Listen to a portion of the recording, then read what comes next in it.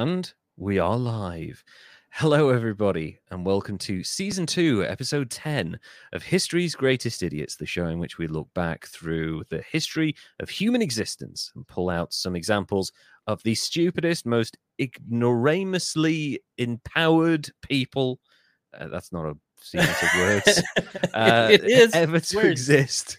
And give you lessons from their mistakes so that you never repeat those mistakes again. But who are we kidding? We're humans. Mistakes are funny. Like when you're doing the intro to a podcast and you make up words.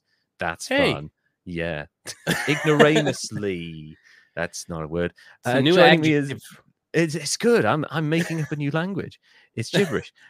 Joining me as ever is my amazing co-host, Derek. Derek, how are things going with you, my friend? Going real well. That's great.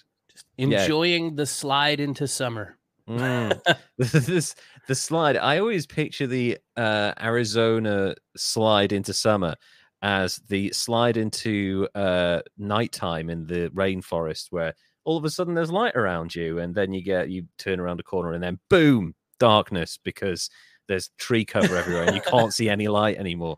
So I'd imagine at Arizona, it's like, oh, this is mild. It's like 20 degrees. I can handle this. Boom, 55 degrees. Get underground. Yeah, it did that. Wow. Immediately. Yeah. It was beautiful, and then it was 106 or something. Oh, yeah. Jeez. And it's like a dry heat as well, because obviously you're in the desert. So Wouldn't know I don't go outside when it's that. Well, yeah. Ridiculous. You can. Yeah, I would melt immediately. We've had this weird thing in this country, and it's very typical of British summers, where we really only have, like I've said it before, 2 seasons. I think it's more like 2.5. So we have winter, and then we have winter 2.5, which is like the kind of, it's still cold, but it's less shitty outside. And then we have like boom, summer, we're as hot as grease. What the hell is going on? And it's weird because the country has been dipping its toes into summertime for like the last month and a half. It's been like, oh, 20 degrees, getting into summer. No, back to freezing cold again. Get your jumpers back on. Oh, we're going back. Yeah, so we've got that going on right now. Oh, not quite, just ready. Peekaboo heat wave. Yeah. Here it comes. Yeah, and actually, I'm part of me is really excited for the heat wave. I hate heat, as most people will know. Listen, follow me. But the upshot of heat in this country is we get a thunderstorm 3 or 4 days after we get the intense heat. Now, I've just built an extension on my house. It's all glass. I want to sit out in that thing, listen to cool music, and experience a thunderstorm as it happens directly above my head. I want to see that shit. That sounds amazing, actually. I'm really excited about that. I really am. So, sorry, go on. I was going to say, you said the thunderstorms. We get those at the end of summer here in the monsoons, and God, some of those are great. Yeah. Now I want a glass room. Oh, yeah. You definitely, in a situation like that, you want to be able to experience it in like full surround. I remember working out in Pennsylvania for a summer, and oops, I'm messing with my camera. And the thunderstorms there were intense. Really quite powerful, because you could see, because there was nothing around, right? So you could see for miles and miles in every direction, and you could see the whole light shine. It was just incredible. We don't have that in this country because we've either got mountains in the way, or like someone's house, or a few trees in someone's back garden, because we're all on top of each other. So, to have the vast expanse that you guys have over there, and to experience the amazing things that happen in nature, that's what I want. But I'll just make do with my amazing new greenhouse. So I have a question. Your son plays baseball, right? It's coming towards the end of the baseball season. Is that right? It is, yeah. They just finished up the state playoffs. They got knocked out by Brophy, but today he actually shot his college recruitment video with his advisors. So we're moving right along. and your son has, like, he had an injury, but he's come back, and like, what's his ERA at the moment? I believe he finished the season with a under 3 ERA. Okay, I don't know exactly, but that's pretty good, right? He was coming in as a reliever, and Right. he had 20 strikeouts and Very nice. not a lot of runs. So yeah, I don't know what the exact ERA was, but I think it was sub 3 ERA. That's pretty good. That's Yes. like solid. Yeah, all those, especially as a reliever. That's really, really good, I guess. So, and he should be back to starting going excellent. into his senior year here next year. That's good. Yeah, that's obviously like the senior year when people are hitting like 17, 18. It's when they typically bulk up, and like your joints and your ligaments and stuff get a bit stronger if you work out properly, and that's when you can build up the core. It kind of relates nicely to the guy I'll be talking about, who I don't think ever grew from like the age of 15 onwards, but we'll get to that later. Okay. So I'll be covering a baseball guy this time, and I'll need your help. Nice Numbers. It's very exciting.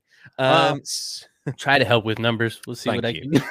Yeah, and moments in history that may be lost on me, but you can be like, oh no, that was a big deal, shit like that. So yeah. So Derek, before we get to the baseball guy, I know you've got someone who you've classed as eventually a conspiracy theorist. So please tell me who your idiot is this week. Okay. Well, I wanted to start out by saying that I consider myself like a spiritual sort of guy, but not so much a religious person. I don't dig the religious doctrine and dogma sort of thing. Yeah, I get that from you. Like you have that in you, but you don't prescribe specifically to one set of beliefs. You just sort of, I get that totally. And I feel like that might make me more like susceptible to reading books and listening to talks and running in some of the same circles as this guy, which scares me a little bit. Okay. So keep me in check. I will keep, don't worry. If you start to talk about 5G radiation, I'll help you out. Don't worry. Okay, cool. Yeah, because he really just takes it too far. And we'll get into it. We'll start at the beginning, though. He was born in San Diego, California on August 6, 1970. Oh, wow. And from all accounts and everything that I was able to find out, he had a relatively normal childhood. Okay. He spent his entire youth living and growing up in and around the San Diego area. And when he went off to college, he didn't go very far. He went to the University of California in Santa Barbara. So he just went straight north. Yeah, basically. He studied mechanical and environmental engineering and political science.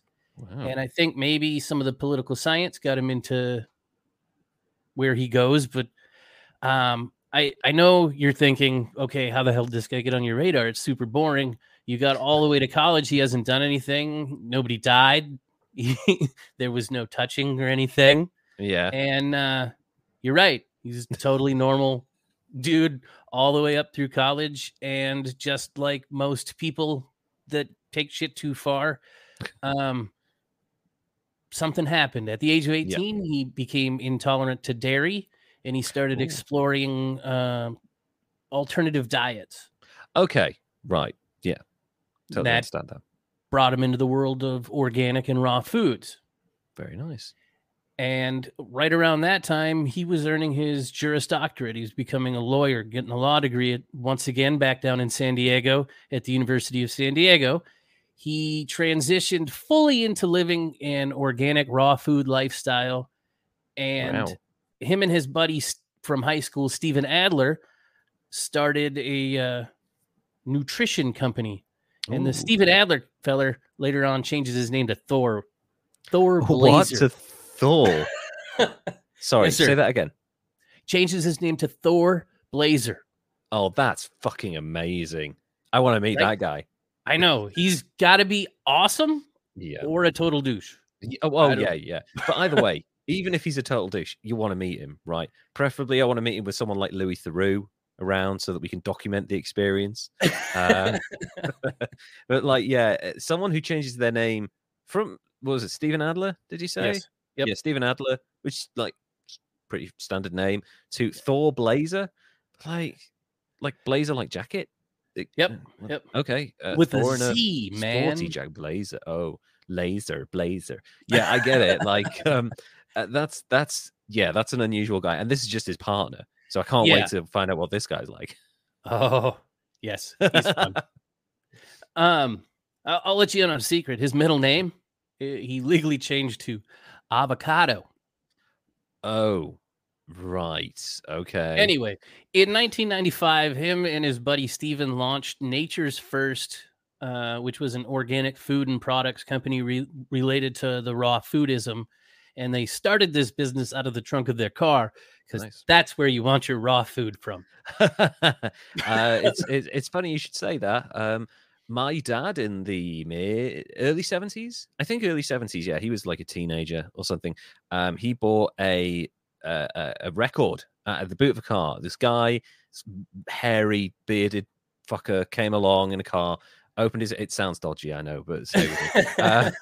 Opened the boot of his car, and just like thousands of records, all of them dirt cheap. All of them had come from Europe, mainland Europe, come over in this car with this guy who'd bought them all there, paid the price to get through customs, and was then selling them cheaper than they were in the record stores, but was making a profit. That person was Richard Branson, who started Virgin Records, and then he signed Mike Oldfield, who released Tubular Bells, which was the soundtrack to the The Exorcist. Okay. The music from The Exorcist, which launched the record company.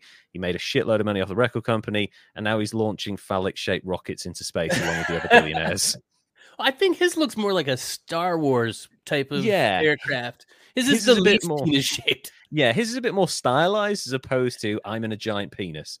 His is a bit more like maybe 2001-esque, something like that. So, but yeah, that was Richard Branson. So people selling, you never know. When you see someone selling stuff out of the boot of a car, they might end up being famous / infamous one day.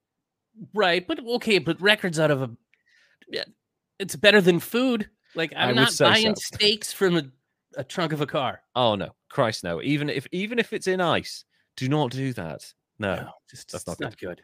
Anyway, so now we're going to fast forward again. 1995, they launched that. They're dealing out of the trunk of their car. By 2005, the company had grown to 23 employees and was taking in somewhere in the neighborhood of $6 million a year in revenue, which is that's amazing. Good stuff. Not too bad for a lactose intolerant kid from Southern California. This is great. From there, he went on to become sort of an evangelist for raw foods, and he was traveling around speaking and getting people hyped on it and kind of almost creating a religion around it. And Adler was back there running the business, doing his thing. In 2006, they started a sacred chocolate company that sells a specialized raw chocolate. And in a quote, he said, chocolate, by this time, this is the type of belief he had here. He had this quote of, chocolate lines up planetarily with the sun. Chocolate is an octave of sun energy. And that's why they started this raw chocolate company. So eat healthy raw foods and do that has turned into now we're eating chocolate because it's sun energy. Lined up with the sun energy. I feel like we're like 3 steps away from reptiloids are ruling the world. Like already when you hear shit like that, you're like, it's not a stretch from there to crazy. And it's weird because there wasn't like outside of, I think, where he became a speaker and started buying into his own bullshit and getting more and more grand, that you kind of lose the fuzzy lines of good and well, that sounds a little crazy. Yeah. So he said that, and he truly believes it. And the problem is that he has 11 million followers on social media. Holy shit. And he's consistently invited out to speak as an expert, and folks look to him for information. And he buys into things beyond just like chocolate is sun stuff. Like, let me jump into some of the other stuff that he's a prominent supporter of. Hit me with it. He doesn't believe in vaccines. He's part of the anti-vax movement and has been part of a group of people that spread the misinformation that vaccines are harmful and lead to autism. And oh, Jesus God. I know the doctor involved in that. He was struck off from the NHS, and we will get to him in time. Yeah. Fuck me.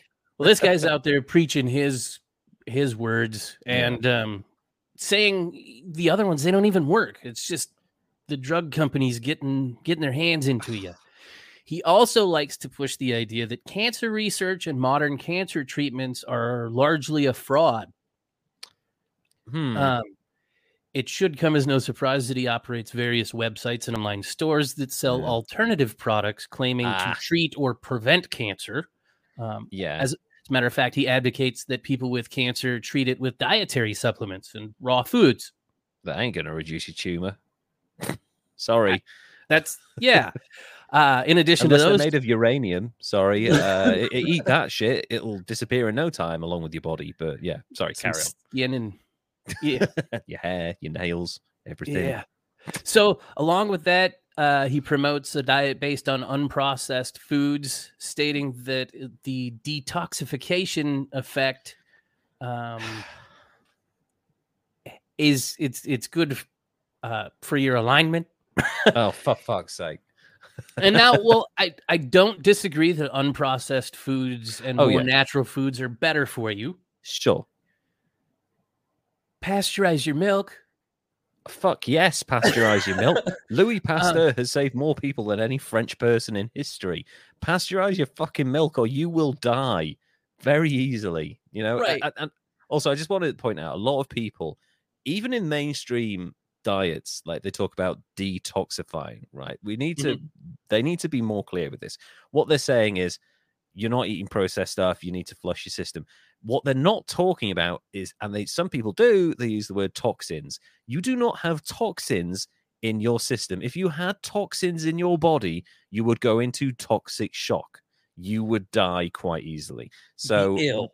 Yes. So when they say, what they should be saying is more along the lines of like impurities. So like stuff that's not good to be inside your body for a long period of time because it's not great. You know, processed meat we know about, even though it's fucking delicious.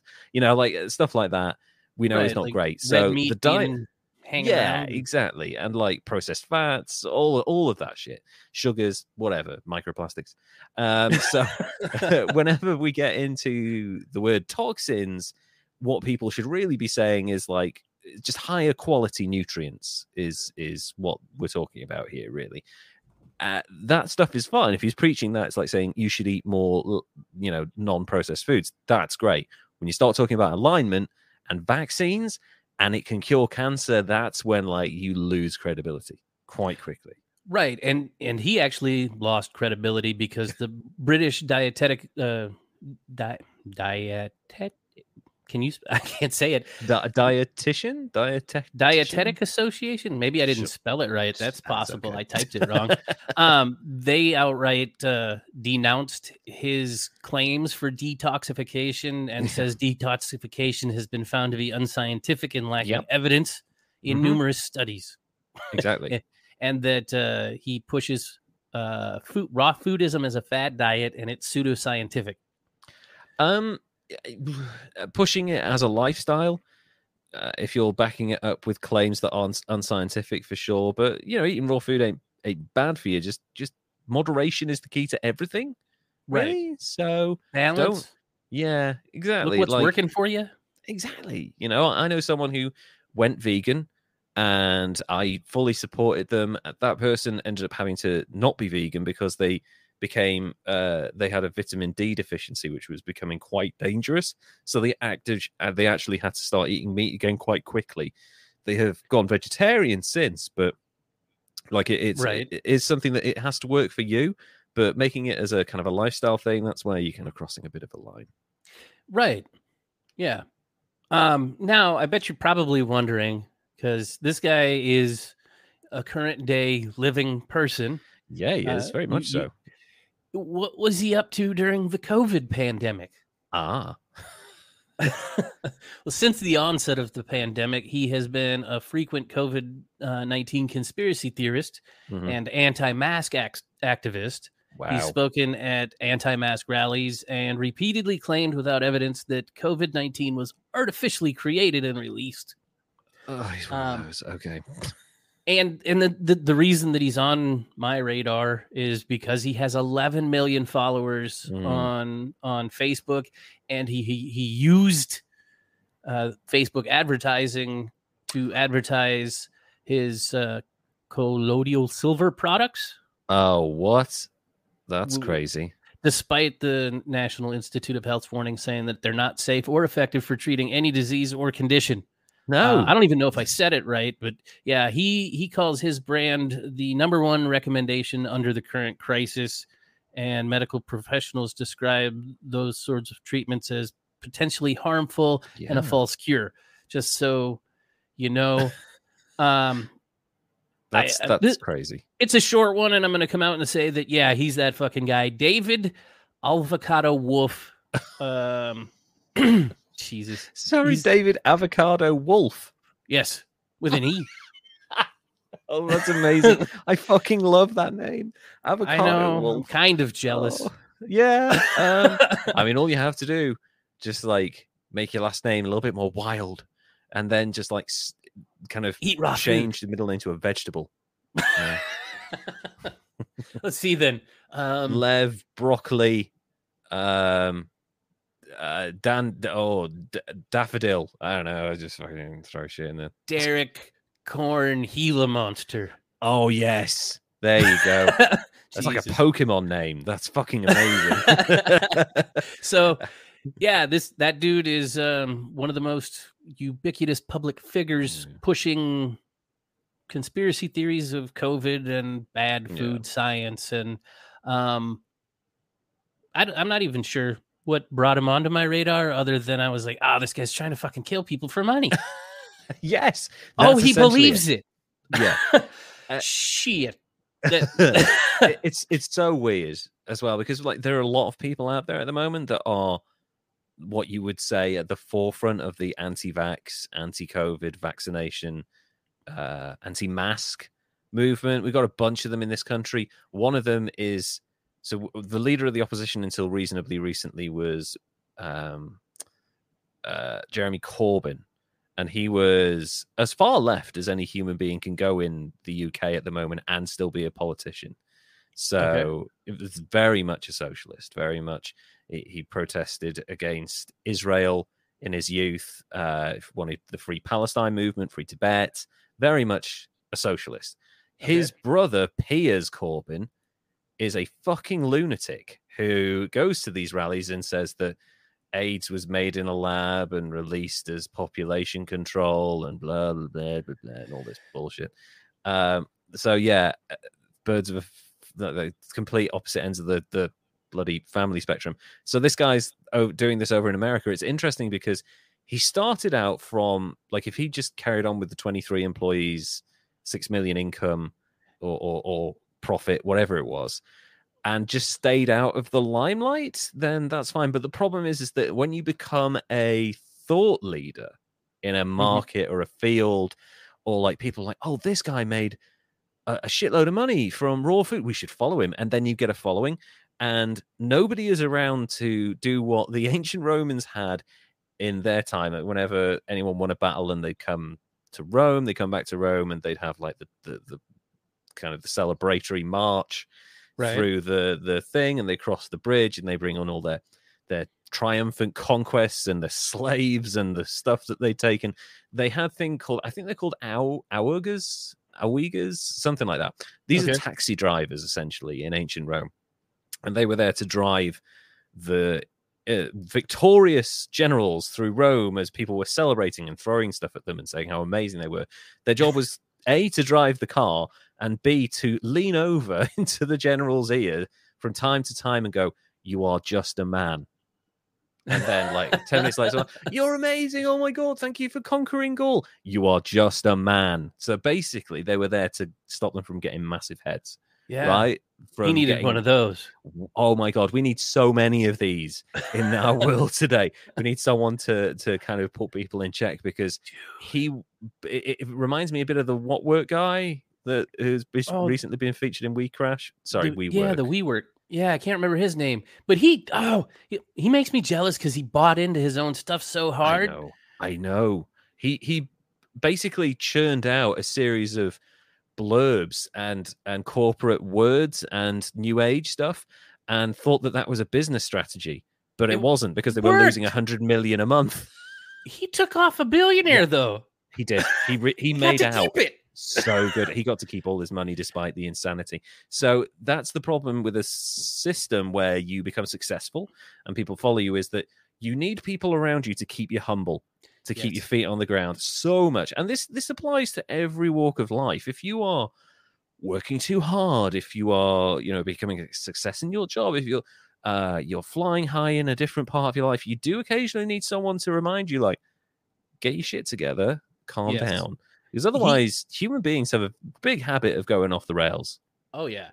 And the problem is he not only didn't have somebody like that. Yeah. The dude that he thought that he had that was like that was like, nah, fuck it. My name's Thor Blazer now. My name's Thor Blazer.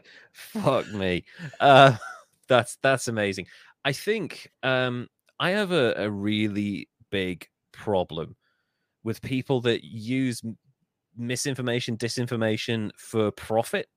And that's clearly what he's doing. Like, have you ever seen the film? And I'm sure a lot of people watched it over the last 3 years. A film called Outbreak by Steven. I can't even remember the name of the director. He did the Ocean's 11 trilogy. Steven Soderbergh, maybe. Yeah. Something like that. Right. I was going to say Sondheim, but that's musicals. And it's got like an all-star cast. Like Jude Law is in it, and the one with the monkey. Yeah. Okay. Yeah. No. That's a different one. No, I'm thinking of a more modern one. Anyway, so Jude Law's character in it is an Australian guy who is essentially Alex Jones. Before Alex Jones was really kind of mainstream famous, and he is talking about how the outbreak is. He has the cure to the outbreak, and that the government is repressing it, and he's the only person with the outbreak, and you should buy this. This is the thing that he's found that works. It just so happens that he knows he's lying, and he knows that he's killing his friends, but he just happens to have shares in this one particular product. So he's making a shitload of money off it all the time. It's a really great film. I can't remember what it's called. I'm going to have to look it up. But Jude Law's in it. What's the name from Titanic? Kate Winslet? In it. Kate Winslet's in it. A bunch of other Lawrence Fishburne's in it. Matt Damon is in it. Gwyneth Paltrow's in it for a full scene until she's dead. So yeah, Man. that was Contagion. Contagion. Yes, that's it. That's the one.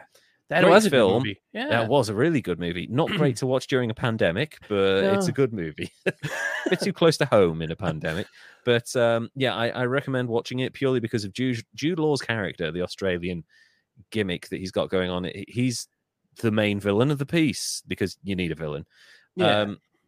And this guy kind of reminds me a little bit of him. He's like pushing this on for money. Yep. Yeah. It's unvarnished. Like, there's no disguising it. He owns it. He's pushing it as a thing. And for that, plus the bullshit, I'm gonna go 81. Okay. Because we don't know if he's responsible for any deaths, at least at this point. If there were statistics that came out and said, oh, as a direct result of his endorsement, people bought this and 10 people died, you know, I would be more inclined. I think the closest thing would be that he talked somebody out of a successful or possibly effective cancer treatment in favor of eating raw food and taking his supplements. Like a South Park episode. That's terrible. That type of thing. Someone needs to bring this guy down to earth and show him reality, because I've known a lot of people that have had cancer. None of them survived it from eating raw food. They survived it from chemo and radiotherapy and, treatments that surrounded those things to make them feel a little bit better. But yeah, I'd love to see the numbers on raw food cures. I don't think it's high. So no, I don't think so. It's probably right up there with sugar. Yeah, exactly. Eat your vegetables. By all means, eat raw food. Just don't try and use it as a treatment for cancer or COVID or anything else this guy is telling you to do other than eat more raw food. It's fine. Just don't make it be a lifestyle. 81 is fine. I wanted to revisit, actually. I've been re-listening to a lot of our earlier episodes, and I realized that I only gave Thomas Midgley Jr. a 90. We've had a lot of people get higher than that. So this guy is the planet destroyer. So I would like to retroactively increase his number significantly to a 98, because I don't think anyone's going to get... We might have someone be a 99. We don't know. They might not even have existed yet. This podcast may go on for years, and we might be talking about someone who literally ended the earth other than the method that which we're communicating through podcasts, but I'd like to retroactively raise Thomas Midgley Jr.'s rating from a 90 to a 98, given what we've rated people since. I'll allow it. Yeah, fuck yes. We want him on a t-shirt as Mr. 98. That's as close as possible, especially as he knew. But thank you for that, guys. So we've heard the tale of Avocado, Wolfe, and Thor Blazer. That's just, I love that sentence that I just said. Now we've got another guy coming up who also has a nickname, but it's a little bit more, well, not even a nickname. Those were their fucking names. This guy has a nickname that is a little bit more well-known, a little bit more sensible, and entirely more created to be insulting. I'd like to tell you the story of Charlie Hustle, Pete Rose, and the insane shit that has made up his life. It's a long one, folks. Settle in. It's not all going to be baseball. I promise it will also be intrigue. So hang around for it. Pete Rose is a character. Oh, yeah, he is. Peter Edward Rose Sr. was born on April 14th, 1941 in Cincinnati, Ohio, one of 4 children born to Henry Francis Pete and Laverne Rose. He was a member of the Order of Dalmoley as a young boy. Not even sure what that is. What is that? Some Is it a secret society? Thing. Yeah, maybe. Yeah, like the Hellfire Club. And was encouraged by his parents to participate in sports, which is great because more parents should do that as long as it's not like torturous. Like right. No hazing sports and stuff. Yeah, like get them involved in sports. Activity is great for children, especially with all that energy, but don't like force them into it. Encourage them gently, nurture that shit. Yeah, just a little shove. Yeah, not a shove, a nudge. A gentle arm on the back, guiding them towards sports. And if you find they're more inclined to something else, just guide them into that. Don't be like, get out there, or I'll fucking beat you. Yeah, what Pete Rose's dad did. He played baseball. And really, shit, I didn't know that. Mind you, that kind of makes sense now, given what we know. Yeah. Pete Rose played baseball and football at Western Hills High School. Although Rose was small for his age, he earned the starting running back position on his freshman football team. When he was not promoted to the varsity football team in his sophomore year, Rose was dejected and soon lost interest in his studies. Not football, his studies. Well, he had to train harder. Yeah, he was like, fuck that, I want to make the football team. At the end of the senior year, Rose's teachers decreed he would have to attend summer school or be held back because he'd given up on his studies to the point where he'd just like fallen off the map completely. His father decided that it would be better for Pete to repeat a year of school than miss a summer playing baseball. Parenting. Okay. Yeah. That's a good parenting right there. As a baseball parent, yes, I wish that I could say that it's surprising to hear that a baseball dad behaves that way. But it's baseball dads kind of common. Oh, that's sad. Yeah, that's so sad. But I mean, I don't know. It's a love force relationship. Sure. Yeah. It's a decision people have to make by themselves. But if your kid is into it, then help them, but don't sacrifice.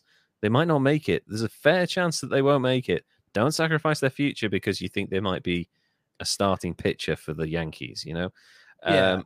At the end of the school year, I've already got to that part. His father decided it would be better for him to play baseball during the summer. It would also give Pete an extra year he was like, also added benefit, you can mature physically. He was at the time 5'9" and 150 pounds, which is basically me if I lost 30 pounds. He's not. I've seen pictures of him from this age. He is not 5'9". He's 5'6" if he's lucky. Like he's small. It seems to be another like baseball parent thing. Yeah, they're always 2 inches taller and 5 pounds heavier. Exactly. Yeah. Well, the camera adds 10 pounds, so you can make it 15 pounds heavier if you really want. When Rose reached his senior year, he'd obviously already used up his 4 years of sports eligibility. In the spring of 1960, he joined the Class AA team sponsored by Frisch's Big Boy of Lebanon, Ohio, in the Dayton Amateur League. He played catcher, second base, and shortstop, and compiled an incredible .626 batting average. I take it that's good even for minor leagues. What's that like? That's insane because it's like a ratio. Like, I mean, Right, that's the division of pitches like your versus hits per your at bats per hit. Christ, so that's really good. Huge. Like anything over like 0.25. Yeah. Oh wow. I mean, 0.257 is a fair hitter. That's amazing. I mean, obviously we're talking minor leagues here, but he clearly had a pedigree, right? 0.626. That's hella hitting. That's that's a shitload. That's a very high percentage. This would have been the pinnacle of Rose's baseball career, if not for the help of his uncle, Buddy Blowbaum. I think that's how that's pronounced. Blowbaum was a bird dog scout for the Cincinnati Reds, and he pleaded the case of his nephew. The Reds, who had recently traded away a bunch of prospects, apparently, who ended up becoming huge stars, decided to take a chance on Pete. Upon his graduation from high school, Rose signed a professional contract, skipped the college thing, straight to the majors. Well, straight to the main league, anyway. Yeah, straight to the minors. Yep. Yeah, straight to the minors, basically. He's just getting paid to play a game, buddy. Yeah, which ain't bad, I'm sure, at that time. He signed for peanuts, I should stress. Yeah. His signing on bonus was $5,000. And I think he signed a contract for $7,000, which, like, even in the 60s, that's not much of a wage for someone who is traveling around playing baseball in the minors. That's not much money. $7,000. You can buy a car, maybe. You can buy a car, maybe a house, maybe food, potentially. During the games. Maybe he might even be able to afford human growth hormones. Who knows? During a spring training game against the Chicago White Sox in 1963, the Reds' regular second baseman, Don Blasingame, pulled a groin muscle, and Rose got his chance and made the most of it. During another spring training game against the New York Yankees, Whitey Ford gave him the derisive nickname Charlie Hustle after Rose sprinted to first base after drawing a walk. Despite, or perhaps because of, the manner in which Ford intended it, Rose adopted the nickname as a badge of honor. In Ken Burns' documentary, Baseball, which is the only Ken Burns documentary I've not seen, I love his work, it's amazing. Ford's teammate and best friend, Mickey Mantle, claimed that Ford gave Rose the nickname after Rose, playing in left field, made an effort to climb the fence to try to catch a Mantle home run that was about 100 feet over his head. I want to think that's the case. I think either one of them are kind of endearing. I would say so. It's effort, and it's the whole Rudy thing, isn't it? Like, try so much harder, full heart, right? Effort. Everybody loves a guy with heart. Yeah, everyone loves a trier, and boy, did Pete Rose try hard at everything.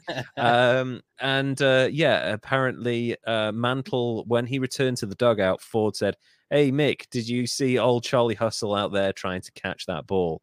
Dick move, Whitey, you bastard." Rose made his major league debut on April the 8th, 1963, against the Pittsburgh Pirates at Crosley Field, and drew a walk in his first plate appearance. That's pretty good. I mean, it's not an out. It's not an out. After going 0 for 11, Rose got his first major league hit on April 13th, a triple off Pittsburgh's Bob Friend. He hit .273 for the year and won the National League Rookie of the Year, collecting 17 out of 20 votes. That's a damn good rookie season. Yeah. Right there. Yeah. Well, .273. That's pretty good. Yeah. He's hitting well. He's getting on base. He's causing havoc because he's a fucking lunatic when he runs for the bases. He will charge full force at the person behind the base no matter what they're doing. And that was his style. It's a way to be. It's a way to play. And it does good things. Like it does. Gosh, man, I seen my son drew a walk and did the Charlie Hustle thing. The jog to the base. And then turned and ran to second, and they didn't know what to do, so they threw it into the outfield.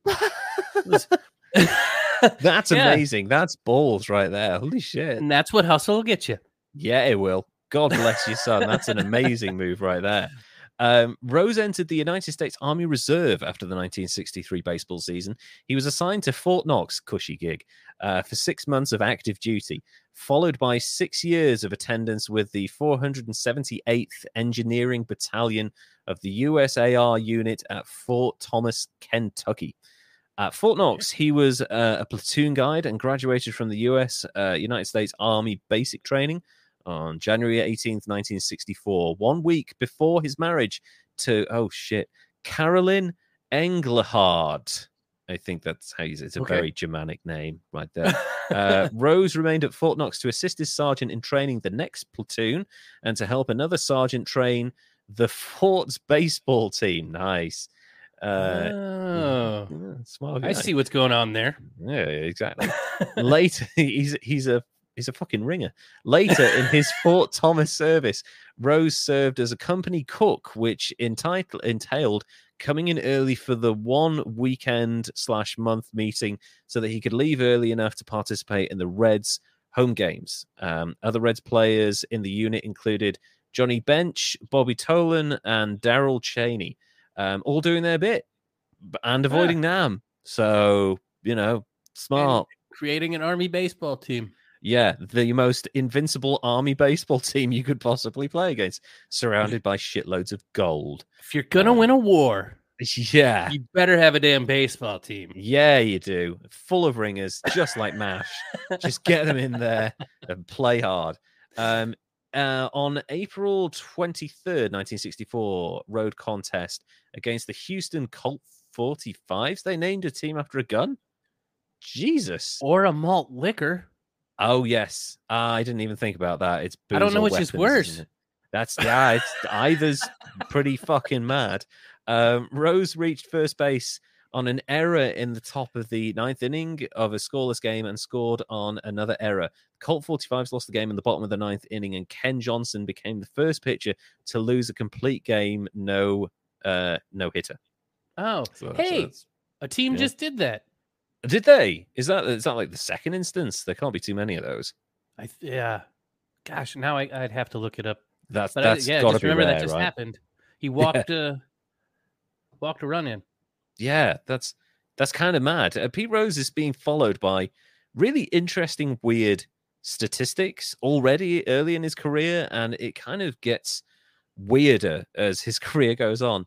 Rose slumped late in the season and was benched. He finished with a .269 average. In order to improve his batting average, though, Rose played in the Venezuelan Winter League. Okay. With Leones del Caracas team during the 1964-65 offseason. Rose came back in 1965, leading the league in hits, 209, and at bats, 670, and finishing sixth. I know. What was he doing? And finishing in NL MVP balloting. Is padding your numbers by fucking off to a different league normal? Is that? I mean, it's you go down, get some practice in. It's all batting practice at that point. I guess so, but like his numbers, fucking. It's an ego boost. Children?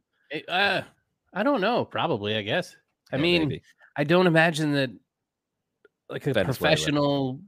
I don't know. It would be like an American trying to go play. Well, no, it would be like when Beckham came over here and played soccer.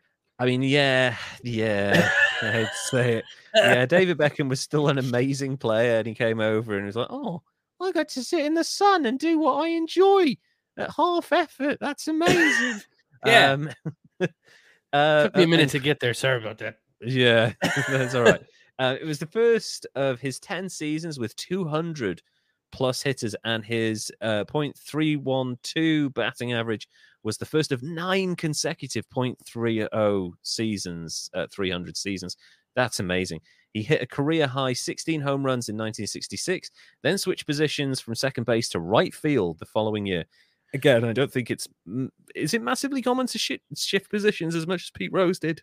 I mean, infield moves around. Middle infield is kind of interchangeable. Right. Okay. They get slower and older. Sometimes they'll go out into the outfield. Sure. Yeah, that makes sense, doesn't it?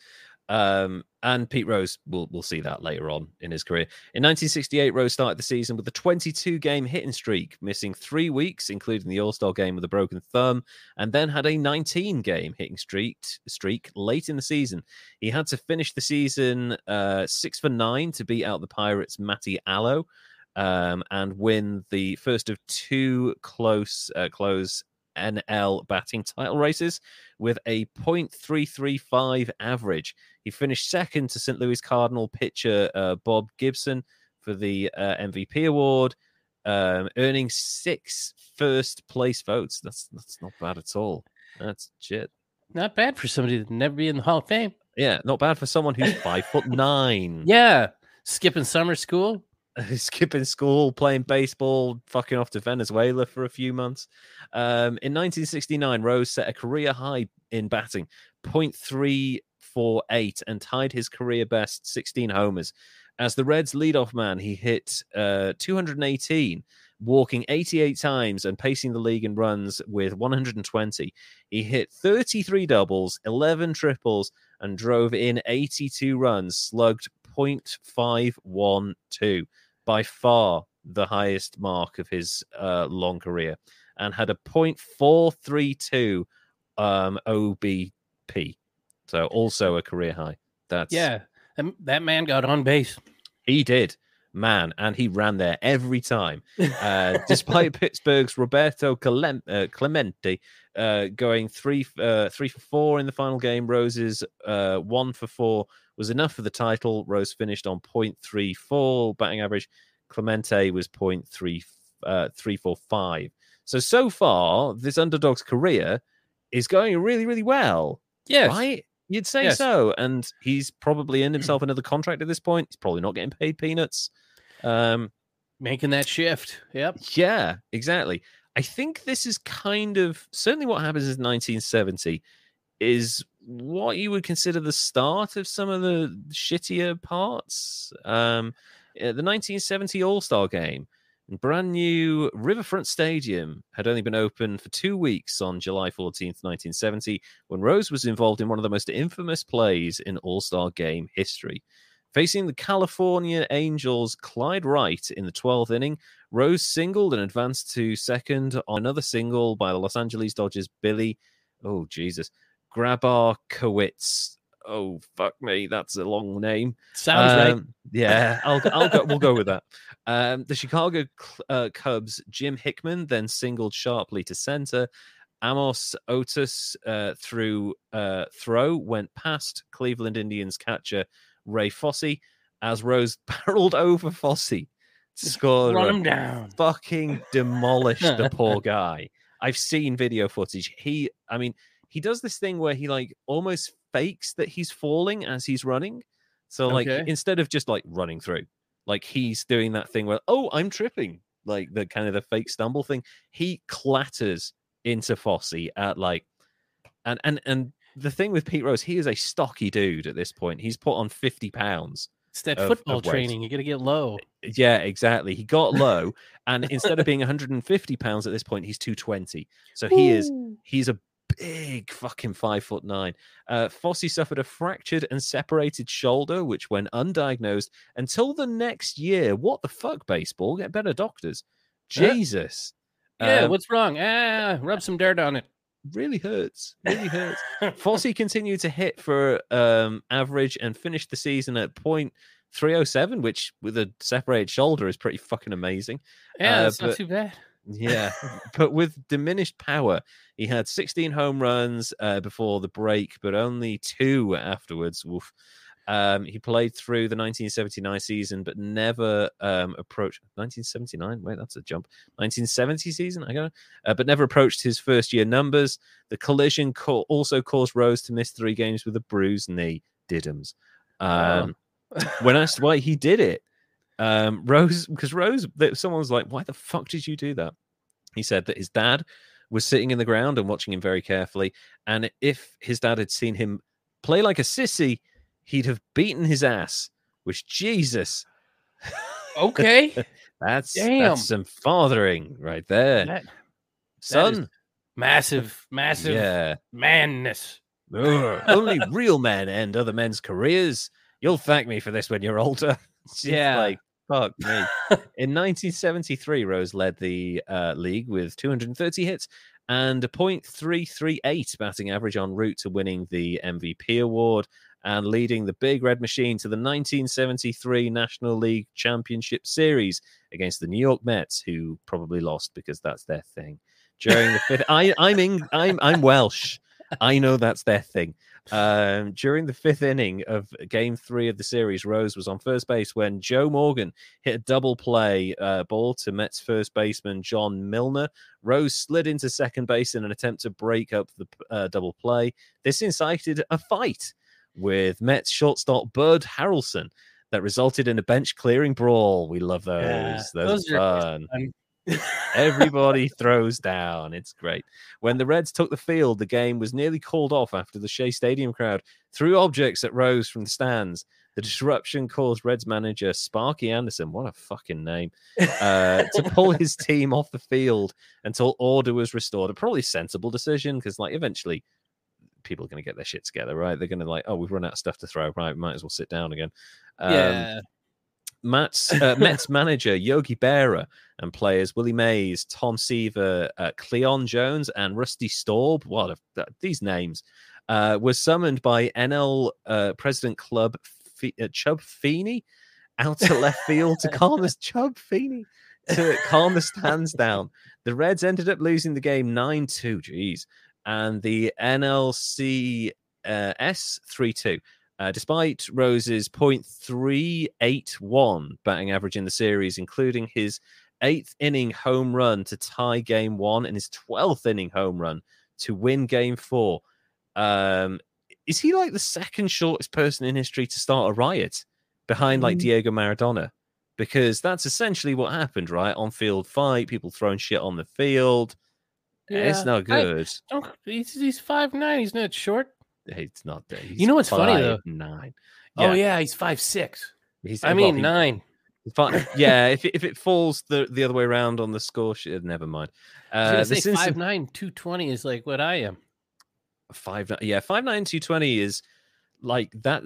As far as someone who could run like he did, I think it was 5'9", maybe 210 to 220, maybe 220 towards the end of his career.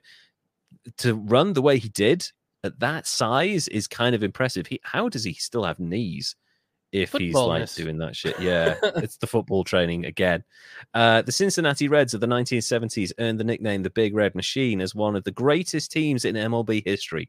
Rose's team included future Hall of Famers Johnny Bench, Joe Morgan, and Tony Perez, and he was viewed as one of the club's leaders. Rose was a significant factor in the Reds' success in the 1975 and 76 season when he successfully moved from outfield to third base. Earlier in his career, the Reds and then manager Don Hefner tried to force Rose to third base, but Rose chafed at the move and it was soon abandoned, but apparently it worked eventually. That's a big difference in positions there. There's a lot of action at third base versus outfield there. I guess because he's a low center of gravity. I guess it's difficult to get him off his feet, maybe. So might have some quick hands, quick. Yeah, sure, for sure. In the spring of 1975, manager Sparky Anderson, knowing how Rose would react to being forced to move, instead asked him if he would do so for the good of the team. Rose immediately agreed. The move strengthened third base and helped solidify the Reds team for those 2 championship seasons because it made room for power-hitting outfielder George Foster. That's a smart move. Yeah, that was a very smart move. In 1975, Rose earned World Series MVP honors in leading the Reds to their first championship since 1940, a 7-game triumph over the Boston Red Sox. Rose, the curse of the Bambino. Rose led the team with 10 hits and a .370 batting average in the 7 games. He was awarded the Hickok Belt as the top professional athlete of the year, as well as Sports Illustrated Magazine's Sportsman of the Year award. Holy shit. That's what you get for hustling. Top of the world. Yeah. Fuck, that's like, I mean, I don't want to see a Sports Illustrated with Pete Rose on the front, but that's an achievement, you know? That's Jesus. It doesn't get much bigger than that, really, because that's like, I mean, obviously, you know, it's an American publication, but baseball at the time, I guess that's a massive achievement for Pete Rose, given the kind of athletes that were around in the mid to late 70s. That's amazing. The following year, he was a major force in helping the Reds repeat as World Series champions. In 1976, the Reds swept the Philadelphia Phillies in the best 3 of 5 NLCS. I have to be careful with that. Followed by a 4-game sweep of the Yankees in the World Series. Wow, that is a good year. Sweep. Yeah, just put them aside. In 76, the 1976 club remains the only team since the expansion of the playoffs in 1969 to go undefeated in the postseason, and the Reds franchise has not lost a World Series game. Since Game 6 in 1975, wins in Game 7 in 1975, and 4-game sweeps in 1976 and 1990.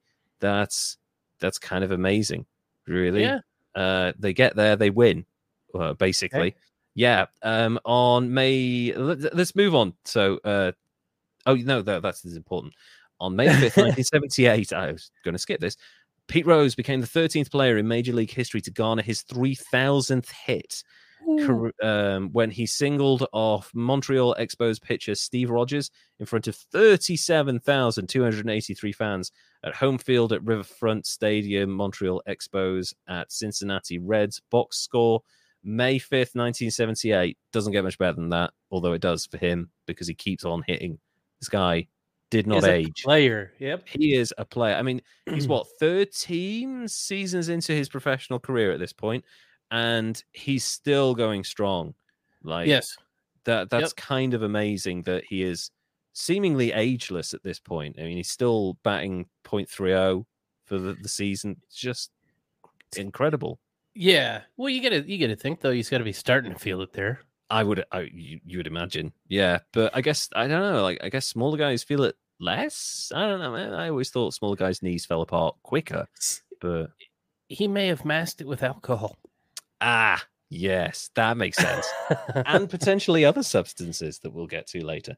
The Philadelphia Phillies is where he moved to in 1979. They'd won the National League East 3 years running, 76 to 78, 2 of which were won with 101 win seasons. Wow. But they were unable to make the World Series. Just couldn't get over that hump. That's typical of a lot of teams. They just always can't quite get there, in every sport. In 79, the Phillies believed that Rose was the player who could bring them over the top, and they temporarily made him the highest paid athlete in team sports. Fucking hell. When they signed him to a 4-year, $3.2 million contract as a free agent, with perennial all-star Mike Schmidt firmly entrenched at third, Rose made the final position change of his career when he moved to first base, which, man, this guy's been all over the fucking field at this point. Adjusted for inflation, by the way, that contract is around $12 million. Yeah, today. I was going to say, $3 million, that's a signing bonus. These days. Exactly. The economics of baseball have changed significantly since then. Just a smidge. Just a little bit. But man, I guess like $3.2 million in the late 70s, early 80s, especially like with the economy, the way it was at the time, it wasn't exactly the strongest at this point. That's a good old paycheck right there. He must have been living the high life. Yeah. In the 80s and late 70s, that's a dangerous time to be rich. Oh, yeah. Yeah, you might get jacked anywhere you go. So, especially if you're in New York, holy shit. New York in the late 70s, that was a dangerous place. Philly, oh my God. Yeah, I forgot about that. Just stay near the bell, you'll be fine. Although the Phillies missed the postseason in Rose's first season with the team, they earned 3 division titles, one in the first half of the strike shortened the 81 season, 2 World Series appearances, and the first World Series title in 1980 in the following 4 years. So it worked.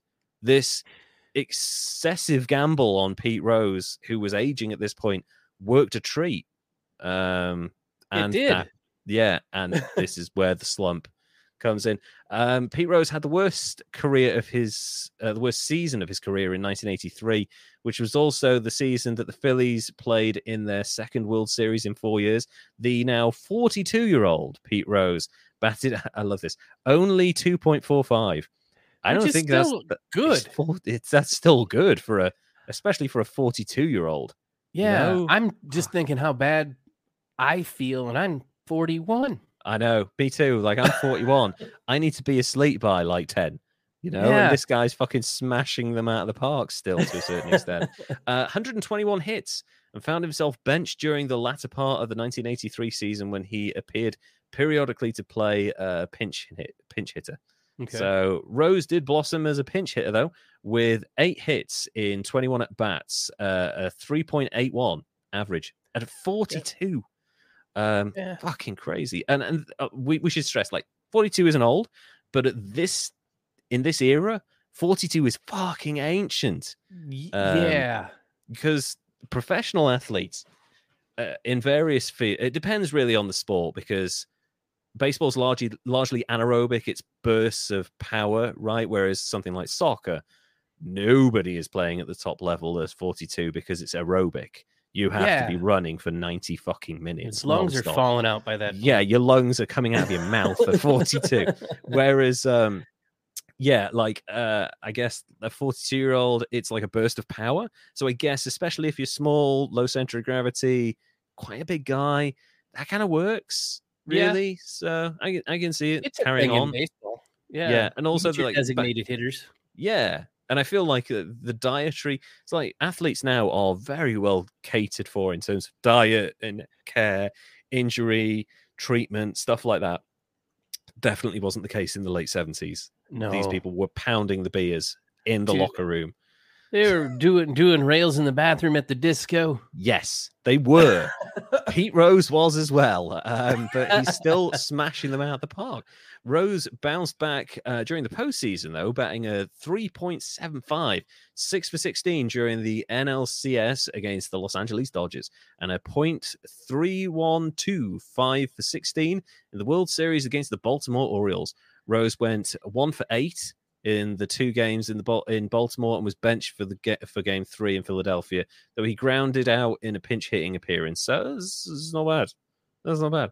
Rose objected to manager Paul Owen's decision to bench him in the pre-game interview with Howard Cosell of ABC Sports. Man, Howard Cosell has gotten so much shit over the years. So many people have threatened to punch this man. I don't know what he's doing wrong, but Vince McMahon nearly killed him. It's just it's the face. Some people have a punchable face. He has a punchable face, or did. Rose bounced back with 4 hits in the last 7 at bats in the remaining 2 games. Though the Phillies lost the series to the Orioles 4-1, so it's pretty serious beating. Next year, he signed for the Montreal Expos. Rose was granted an unconditional release from the Phillies in October 1983. Probably like the relationship between him and the manager had broken down at that point. Phillies manager wanted to retain Rose for the 1984 season, but he refused to accept a more limited playing role. He still felt he could go. Months later, he signed a 1-year contract with the Montreal Expos. Also should be noted that this is probably one of those, I'm getting remarried. I need to this is around about the time of his second marriage. Okay. So he needs that wedding money, that kind of that alimony money. So, this is probably a smart move for that reason alone. On April 13th, 1984, the 21st anniversary of his first career hit, Rose doubled off Phillies' Jerry Koosman for his 4,000th career hit and became the second player in the 4,000 hit club, joining Ty Cobb. Yeah. Fuck, that's amazing. Rose played 95 games with the Expos, accumulating 72 hits, 23 RBIs, with a batting of 2.59. He's like in his mid-40s, and he's still doing okay. Yeah. On August 15th, 1984, he was traded back to the Reds for infielder Tom Lawless. Upon rejoining the Reds, Rose was immediately named player manager, which Okay. It's kind of fucking mad. Replacing Vern Rapp, which, oh man, that's a great name as well. Despite his 2.59 average for the season prior to joining the Reds, he hit .365 for the Reds in 26 games with 35 hits, 11 RBIs, finishing with a .286 overall average, a 41-point difference over the 83 season. That's so he amazing. got better. I know. He got better with age. It's incredible. He hit like a plateau and just stayed there and got slightly better over time. Furthermore, Rose managed the Reds to a 19-22 record for the remainder of the season. Though the role was once common, to date, Rose is the last person to serve as a player manager in the major leagues. That's kind of amazing. I mean, I guess like the game's moved on. To do. Yeah, it's a tough job. I mean, there are still occasionally player managers in professional soccer, but it's really rare these days. It's such a machine. It would be of people. Yeah, it'd be so hard to keep your head where it needs to be. Exactly. Yeah, it's incredibly rare these days. It used to happen a lot more in the early 2000s, but now it's like you have to be some fucking player to get that position. You have to be Pele, prime Pele to be able to do that in this day and age. So it was. It has been suggested. Major League Baseball continues to recognize Cobb's final hit total as 4,191, though independent research has revealed 2 of Cobb's hits were counted twice. That's interesting. It was suggested because of this that Rose actually broke Ty Cobb's record against the Cubs' Reggie Patterson with a single in the first of the Reds' 5-5 called game against Chicago on September the 8th. ABC's Wild World of Sports named Rose its Athlete of the Year that year because Rose broke Cobb's record. Rose accumulated a total of 4,256 hits before his career at bat, before his final career at bat, a strikeout against San Diego's Rich Gossage on August 17th, 1986. That is a long-ass career. It's a hell of a career, yes. Yeah. And here's something that may have helped it. In 2010, Deadspin reported Rose used cork bats during the 1985 season in pursuit of Cobb's record. You're going to have to explain to me, A, what that is, and B, how it helps. So, cork bat is a bat that's been drilled out and filled with cork down the center. It gives it more pop. A lot of the times when a player comes out for batting practice before the game and the crowds are kind of gathering, they'll use the cork bat to just crank home runs because you can really get the ball out of the park with them. I didn't know that. Sammy Sosa got busted for that using a cork bat amongst other things. Yeah, Sammy Sosa's a weird guy. Look at recent pictures of him. He is kind of a bit of a mess these days. Pardon me. And they claimed that he was doing that. 2 sports memorabilia collectors who owned Rose's game-used bats from the season had the bats x-rayed and found the telltale signs of corking. Rose had previously denied using cork bats. That's going to become his thing, denial, in the coming years. In a report for ESPN magazine, it was noted that Rose had associated with Tommy Gioiosa, a manager at Gold's Gym that Rose worked out at in suburban Cincinnati. This guy sold steroids the entirety of the 80s. Yeah. Okay. Friends happen to sell steroids. It's not guilt by association or anything. It's just a coincidence. I mean, maybe if he was hitting, if he was hitting over 300. Yeah, I guess so. Yeah, sure. For sure. For numerous seasons. Amazingly, his heart hasn't exploded yet, but, there's still time. Because his bats were lighter. Yeah, exactly.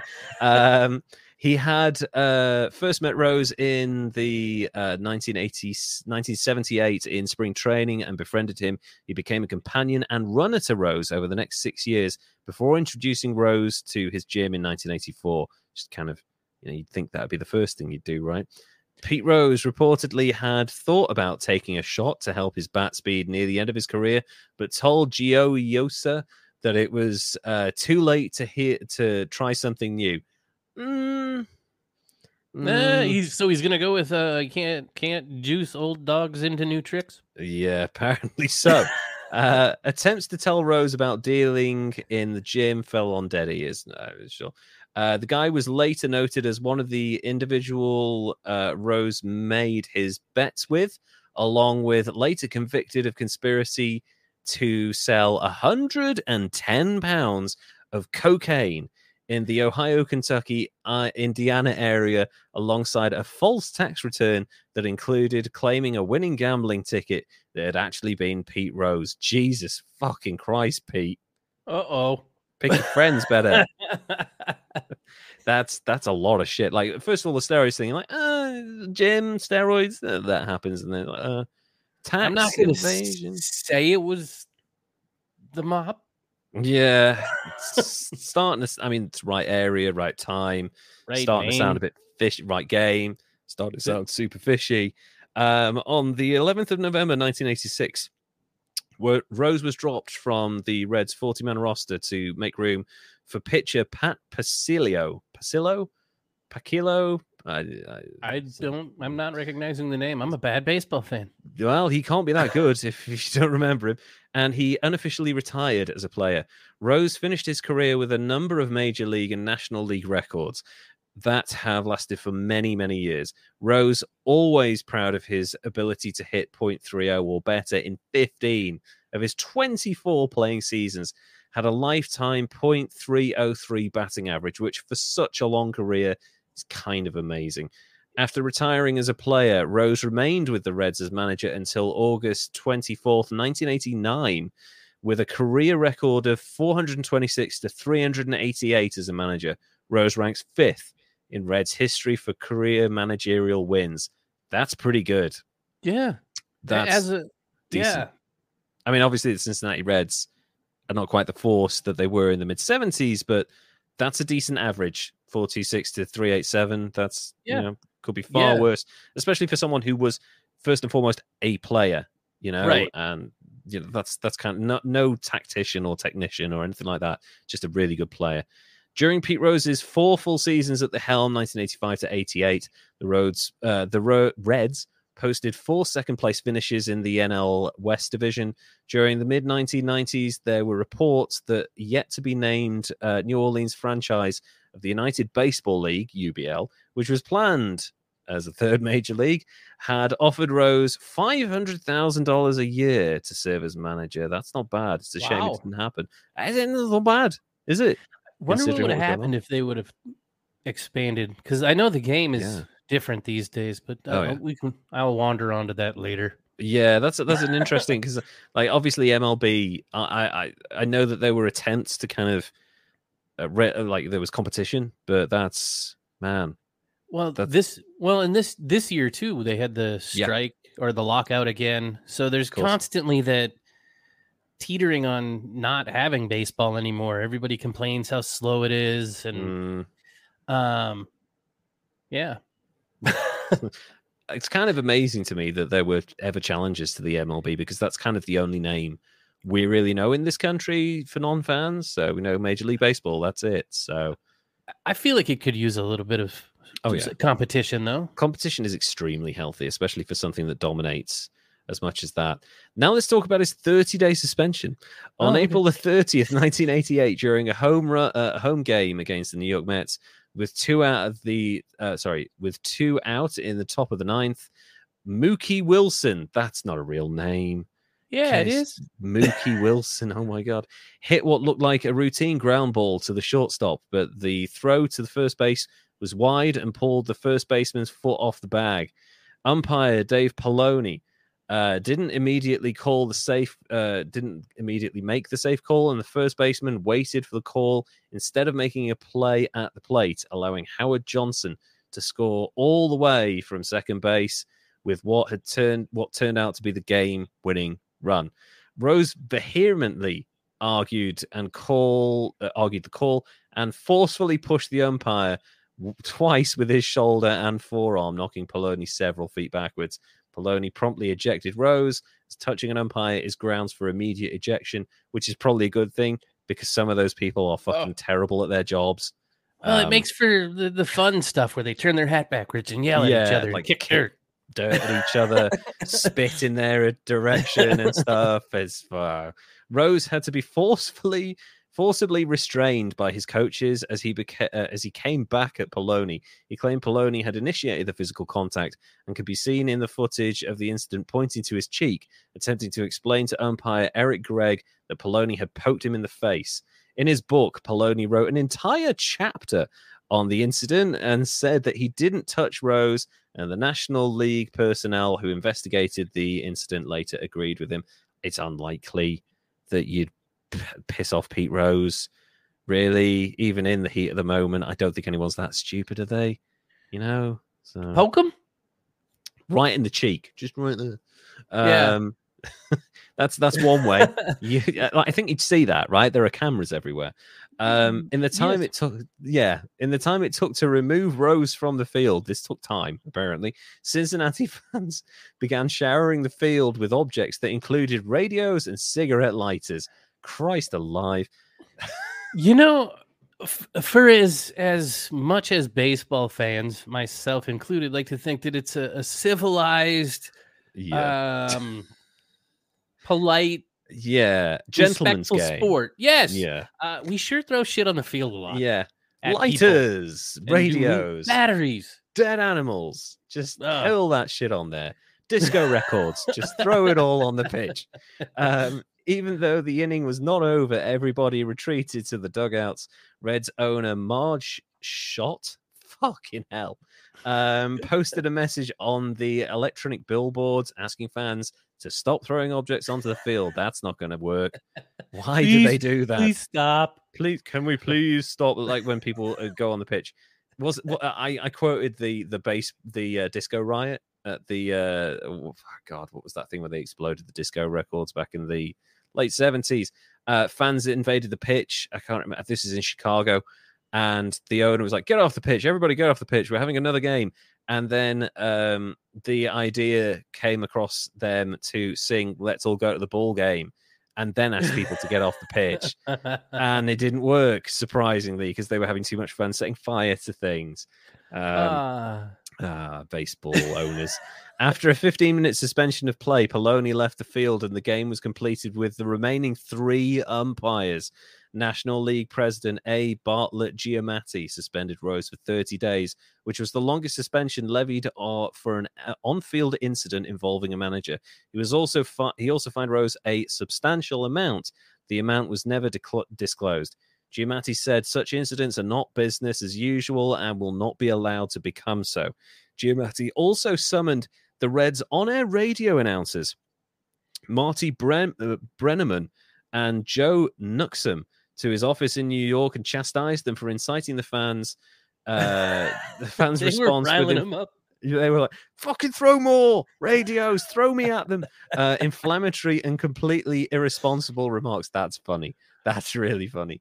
Giamatti told Brenneman and Nuxhall there's no excuse for encouraging a situation where the physical safety and well-being of any individual is put significantly at risk. Nothing justifies such unprofessional behavior. Naughty boys. Naughty boys. Slap on the wrist for you. Now here comes the big one. The one that Pete Rose is known for. Amid reports that he had bet on baseball, Rose was informally questioned in February 1989 by Commissioner of Baseball Pete, Ueberroth. Ueberroth? Ueberroth.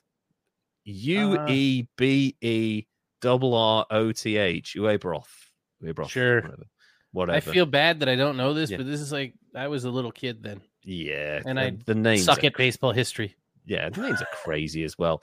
And NL President Bart Giamatti, Rose, with his lawyer present, had stated that he had bet on football, basketball, and horse racing, but vehemently denied the allegations of betting on baseball.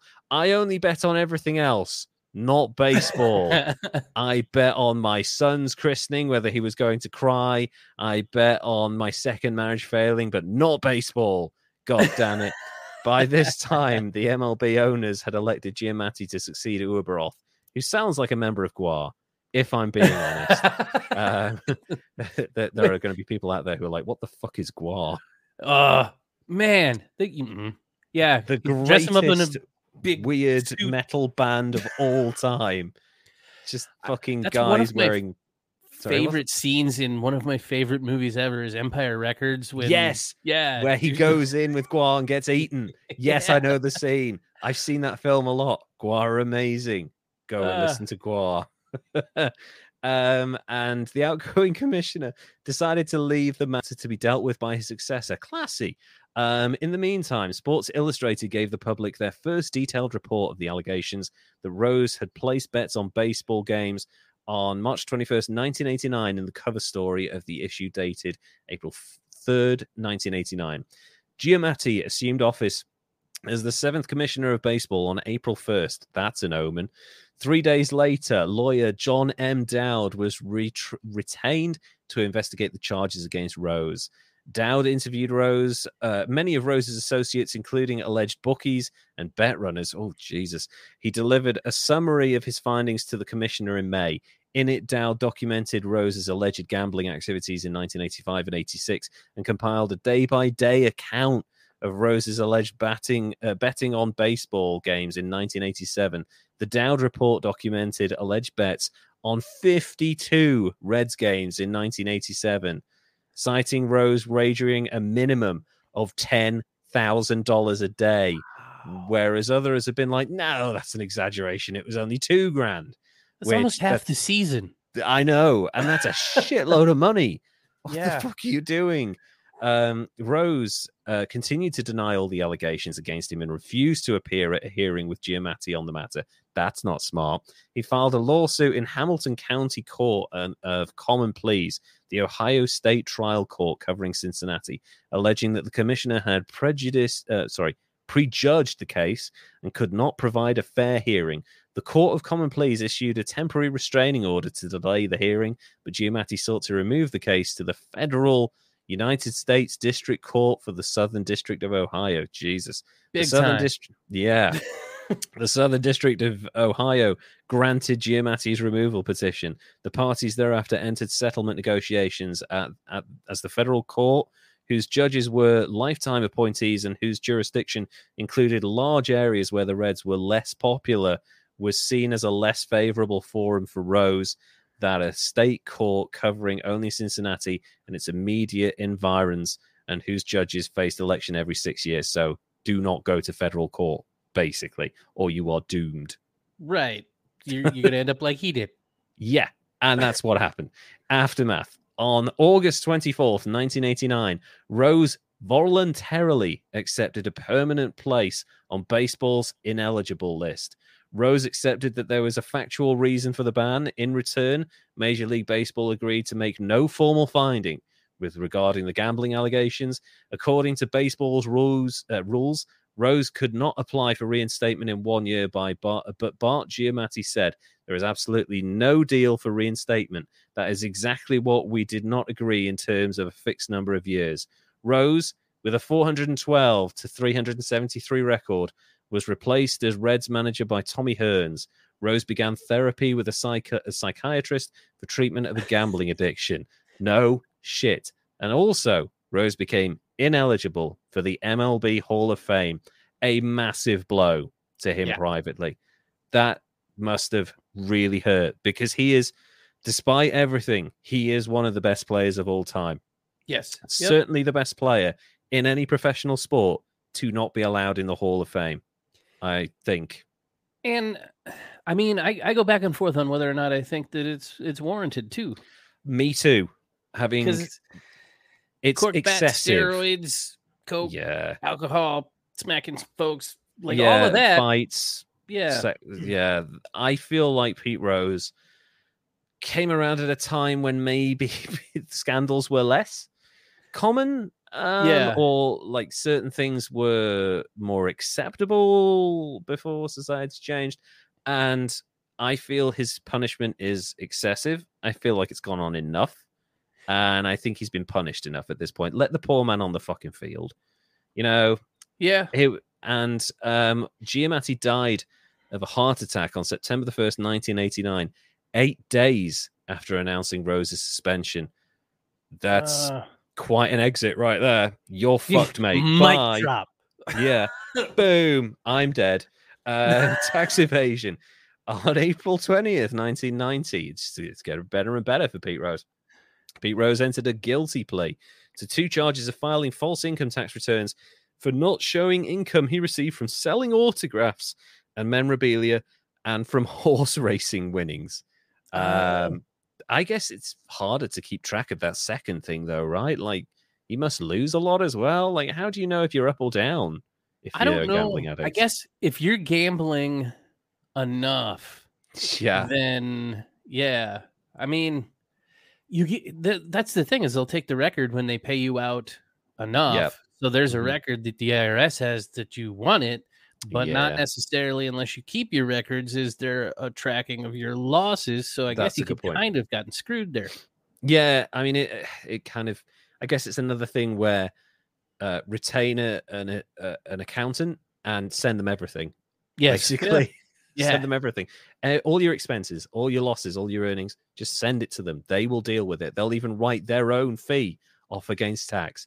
On the 19th of July, Rose was sentenced to 5 months in the medium security prison camp at the United States Penitentiary in Marion, Illinois, and fined $50,000. He was released on January the 7th, 1991, after having paid $366,041 in back taxes and interest, and was required to perform 1,000 hours of community service. That's also feels a bit harsh. A little bit. Don't fuck with Uncle Sam's taxes, because they'll make sure you go in with Capone in that instance. In 1999, Rose was selected as an outfielder on the Major League Baseball All-Century team. To select the team, a panel of experts first compiled a list of the 100 greatest players for the past century. Fans then voted on the players using paper and online ballots. And an exception was made to his ban to allow him to participate in the pre-game introduction of the All-Century team before Game 2 of the 1999 World Series between the Braves and the Yankees.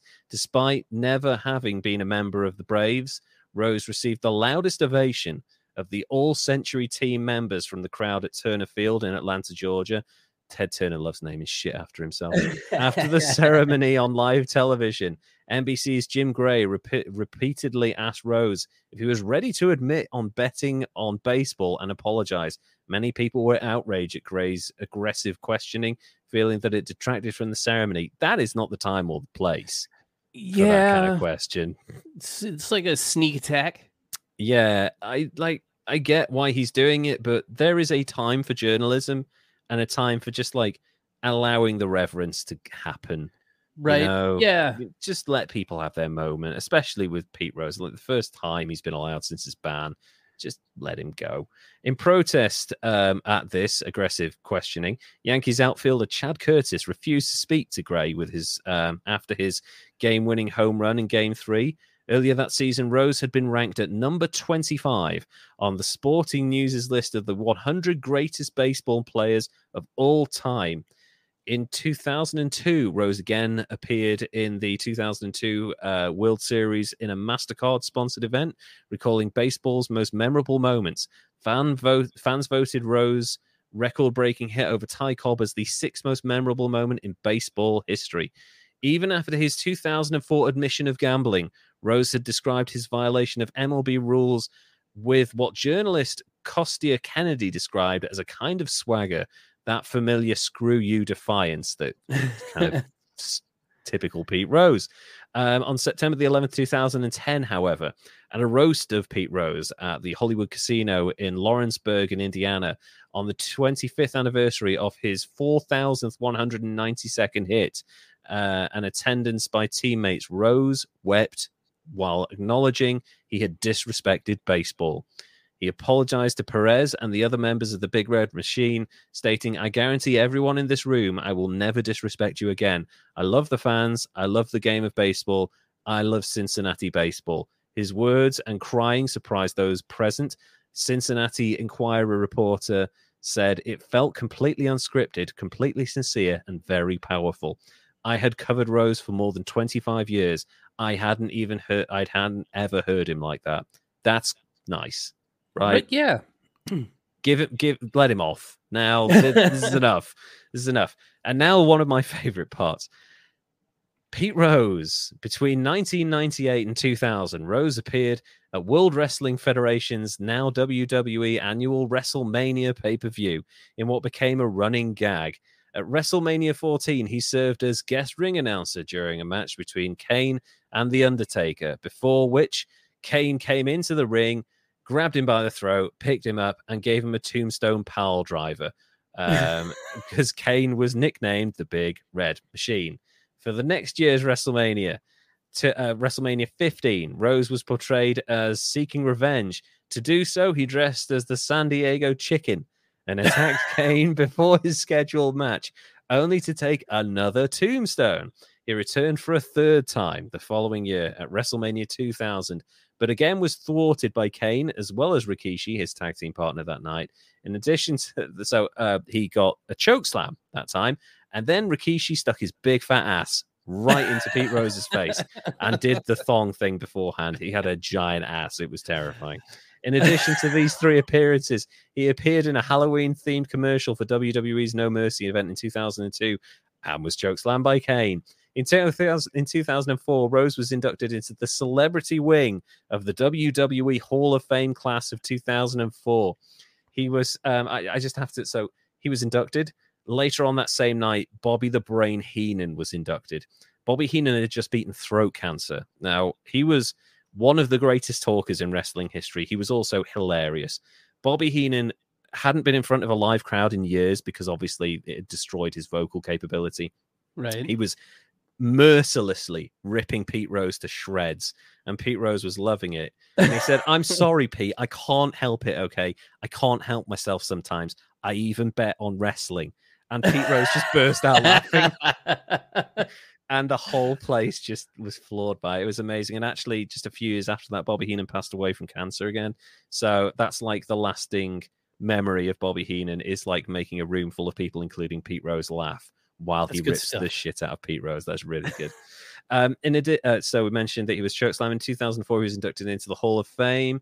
And he was inducted at the ceremony by Kane.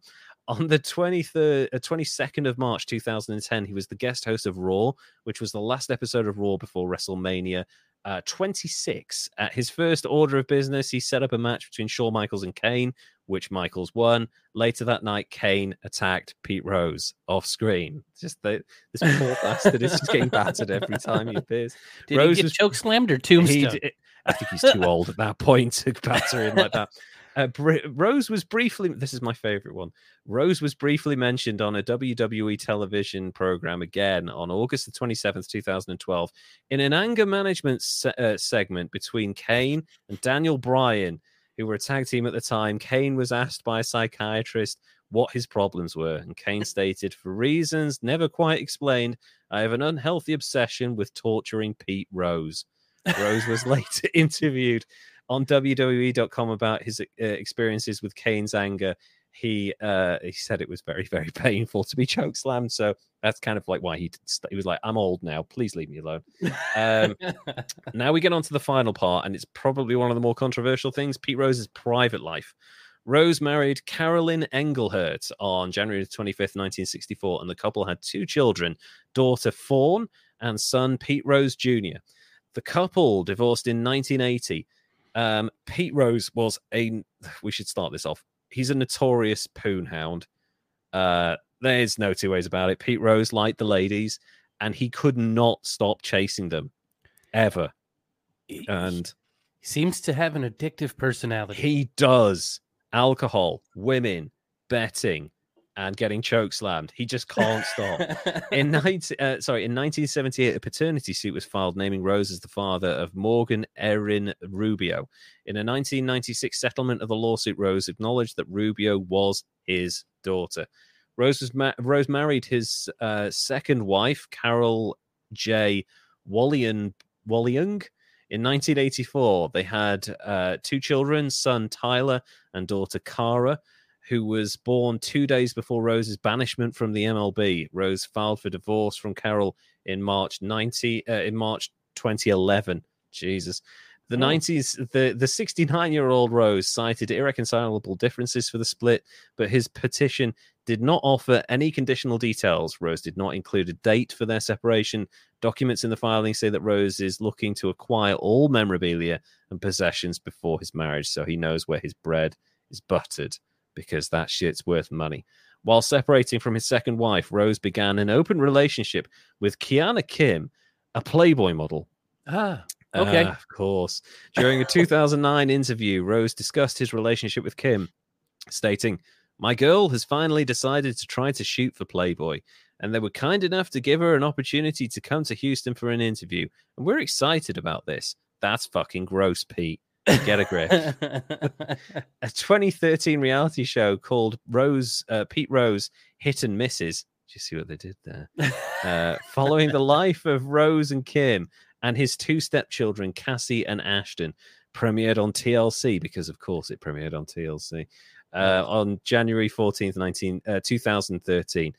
Rose and Kim have been engaged since 2011. They appeared on a National Skechers commercial, which aired during the 2014 Super Bowl. I know, he's still making bank. Okay. Dude can make money. Well, wait, now hold on. How old is the Kim lady here? Because when did she shoot for Playboy? Is it an old lady Playboy? No. Not to be like body shaming or anything, but Kiana Kim was born a year before we were. So Pete Rose was born in 1942. He's about 38 years older than her. Oh. He's an entire man old enough to know better, older than her. Yes. That's fucked up, man. Yeah, she's 40 and 42, sorry. And yeah, Pete Rose is what, 900 or something? Jesus. That's fucked up. Mind you, Playboy model, 69. God, she's appropriate young age, enough to be his daughter's daughter. Yes. Fuck, I hadn't even thought of that. Oh my God, that's still her. Two of Rose's children have lived public lives. Cara has worked as a television actress, appearing as a regular in the first season of the soap opera Passions and playing a recurring role on Melrose Place. She uses the stage name Chia Courtney, like a chia pet. One of those things. That's right. Why Chia? Never watched that show. So. No, neither did I. It was huge though. You remember, like in the 90s, like that shit was. Dude, people loved it. Oh God, it was so popular. I never understood why. His older son, Pete Rose Jr., spent 16 years as a minor league baseball player, advancing to the majors once for an 11-game stint with the Cincinnati Reds, of all people, in 1997. Dude, imagine trying to overcome that shadow, that name. That is not happening. Yeah, just change your name. Yeah, entirely. There's a reason Duncan Jones is not called Zoe Bowie anymore. He's directing films under Duncan Jones because he does not want to live in the shadow of his father. That's never a recipe for success. Pete Rose, the whole same name. Oh yeah, that's crazy. Pete Rose was referenced in the lyrics of the song Zanzibar, originally released by Billy Joel in 1978 on the 52nd Street album. Rose, he knows he's such a credit to the game, but the Yankees grab the headlines every time. In a later live performances, instead of singing Rose being a credit to the game, Joel jokes that he will never make the Hall of Fame. That's harsh. Oh, sick burn. Although he modified this to Hall of Popularity during a concert in Cincinnati. You fucking kiss ass, Billy Joel. Yeah. So he's still trying to dog on him and kiss his ass at the same time. I know. He's like, I don't want to riot in this part of the country. I'll never make it out alive. Wow. As of March 2014, that's quite old, Rose earns more than $1 million annually from paid public appearances and autograph signings.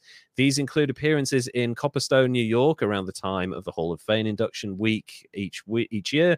Although Rose does not stay at the Otesaga Resort Hotel with other baseball people and cannot attend the ceremonies, many fans gather for his autograph, which is great. He also charges $5,000 to go out to lunch with you, and you are picking up the tab. So you feed him but you get the privilege of sitting next to Pete Rose while he stuffs his face for an hour and a half. Oh man, $5,000 per lunch. Why do I feel like he could eat too? Oh shit, yeah. Of course he can. He's an addictive personality. He probably eats all the best stuff and all he does the it time. Extra just to make sure that he's never mind. No, he's still a virile man. Although Rose filed a defamation. This is the darkest part for me. Rose filed a defamation suit against attorney John M. Dowd in July 2016 after Dowd had alleged in a radio interview the previous summer that Rose had engaged in statutory rape.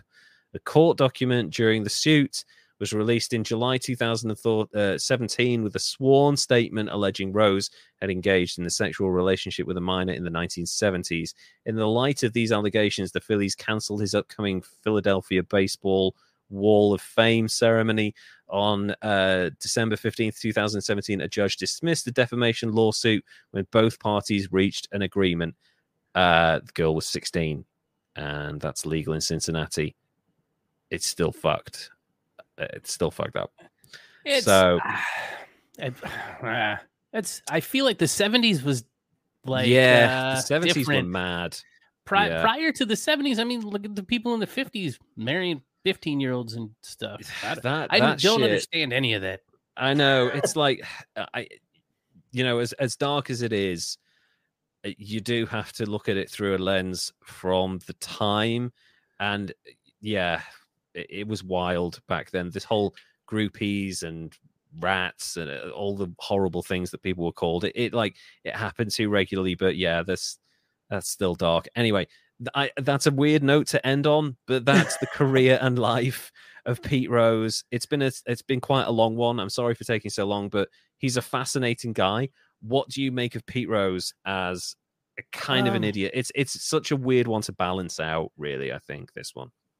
Yeah, this one I'm not even sure what I want to do because I feel like he's been punished enough. I do too, and I think with Pete Rose, I think what we have to surmise, and it's a very easy to conclusion to really reach here. This is a guy who has an addiction problem. Yes, pretty much in every women, booze, potentially drugs, but gambling. Mm-hmm. He's just he gets latched onto something potentially because of his personality, and that's it. Full force all the time, no stopping. He's just going for it. I think that's part of the reason he got himself into as much trouble as he did. I think so, and you know what? I think that probably came from the way his dad pushed him. And I would say so. Yeah. Yeah. He did, yes. Yeah. God. What's a C? 70 is a C. 70 is a C. Yeah.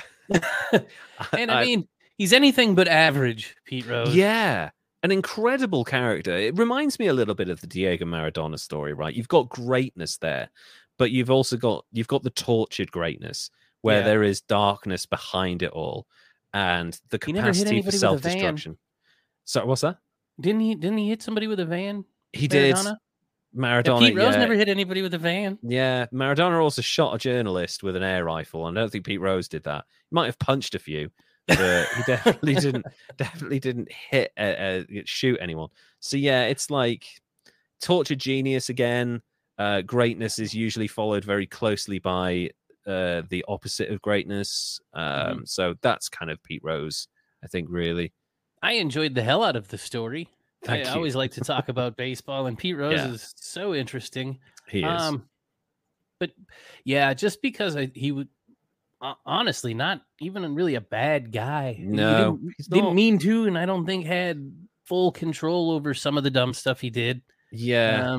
And actually, this is another thing to point out. Despite the fact that the veterans, when he first joined the Cincinnati Reds, gave him shit, he aligned himself with the African-American members of the team and spent a lot of time with them because he was like, I don't care who you are, as long as you treat me with respect, I will treat you with respect, which was incredibly rare at the time he was joining the team in the early 60s. And also, as time went on, not only did he get the respect of players in the league, but people genuinely liked him. Pete Rose is, despite all of his flaws, is a very likable human being. Yeah. And people could take lessons from that, I think. Yes. And so, but honestly, just because he's so likable and because I feel like he's been punished enough, for sure. I'm gonna go with a 70. for his. I think so. I really wanted to cover this because Pete Rose's life is so interesting, and there are definitely aspects of it where it's like, if you had been surrounded by better people, you probably wouldn't have done some of this stuff. If you had someone that could maybe help you, someone who had influence over the fact that, like, Pete, you're living too hard.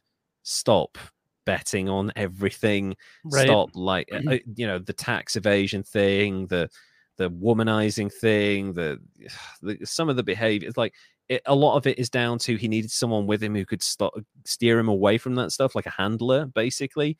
And I feel like if he had that, he wouldn't have been too bad. And I'm happy with the 70 because Pete Rose, and I think I can happily end my thing on him with this. If anybody out there from baseball is listening, stop banning Pete Rose. It's been long enough now. Let the guy be inducted into the Hall of Fame. Not only does he deserve it, but that ceremony is going to get entirely more attention than any other ceremony in the next 10, 15, 20 years because of the nature of it. It's good for baseball to let Pete Rose in the Hall of Fame at this point. Yes, it's good for baseball, and it's a good time. Yes. Forgive the man. He's old. Don't let this man die and not be in the Hall of Fame, for the love of God. So that's Pete Rose and fucking Avocado Wolfe. Yeah, David Avocado Wolfe. And he looks exactly like you'd think. He's got frizzy, long, curly hair and one of them stupid Indiana Jones hats. Oh, really? He's got a fedora. Typical, but not even a good one, like the new agey type Sedona people stuff. Okay, it's like made of hemp or something. He just looks like a hippie. Sure, hippies are bad. I like hippies. Hippies are fine. Idiot hippies, not so much. Hippies that want you to die by taking their silver supplements. They ain't good hippies. They're bad. So that was a fascinating week. I had a lot of fun researching Pete Rose. He's a really interesting character. If you ever get a chance to watch any short, like 20-minute, half-hour documentary on Pete Rose, he is a fascinating guy, kind of idiosyncratic. I definitely, even if you're not a fan of baseball, baseball breeds these really interesting people that are just like fascinating stories. Like the Babe Ruth story is amazing. The what's his name? Oh, the guy who ended up with is it AL? What's the condition? The motor neuron. Oh, Lou Gehrig. Condition? Lou Gehrig. What an amazing life. Yes. Geez, just watch some of these documentaries. The high five. Yes. The kind of the say it ain't so story. The gambling thing. Joe DiMaggio's life. Kind of amazing. Just these people are fascinating characters, and if you can put aside, like, if you're not a sports person, that's like half the story. The other side of the story is the psychological makeup of these fascinating athletes who go at such a high level for so long, but are deeply troubled people sometimes behind the scenes. So Pete Rose was fun to research. Your guy was really interesting to learn about. I had no idea. Most raw food people I put down as like, do you remember the Bad Vegan documentary that was on Netflix recently? Yeah. Like, that was a raw food restaurant. And that was fascinating because she bought into the lifestyle, and that's what I kind of imagine most like raw food people to be like, kind of like laid back, kind of hippie-ish, that type of thing. But to then go and say, don't vaccinate your kids, they'll get autism, buy silver and eat it. That's crazy. So yeah, thank you so much for those, Derek. It's been a really fun week, and actually, I just wanted to say thank you. We did a greatest hits episode last week. Some of those of you follow me on social media, and Derek, I want to say thank you as well. My family has been through a difficult ride the last couple of weeks. We lost my father-in-law. It's been a very, very difficult time, and I just wanted to thank everybody who's reached out and people who are listening to the podcast. Thank you so much. We will be back after this in a couple of weeks' time because I have a list of idiots as long as my fucking arm to cover, and I'm having so much fun doing this. And I'm sure you've got loads of people at the back of your mind. I've got some ideas. We love the conspiracy people. They're always funny. So yeah, thank you so much, everybody. If you want to follow us on social media, at History's Greatest Idiots on Instagram and at Greatest Idiots on Twitter. You can also find us on Patreon at patreon.com/historysgreatestidiots. Come along and support us. Be our first ever Patreon. We will send you so much love. I will sign anything you send me in the post at this stage. Please come along and be our first Patreon. I will sign a jacket. I will sign anything and send it back to you. It doesn't matter what it is. And also just stay in touch with us. We're always trying to keep people up to date. If you want to reach out to us, please do. We love interacting. If you have any suggestions, hit us up on the social medias and give us all of the ideas. We love suggestions. We've used them from time to time. So thank you so much. And for now, that's goodbye from us. Derek, would you like to say goodbye?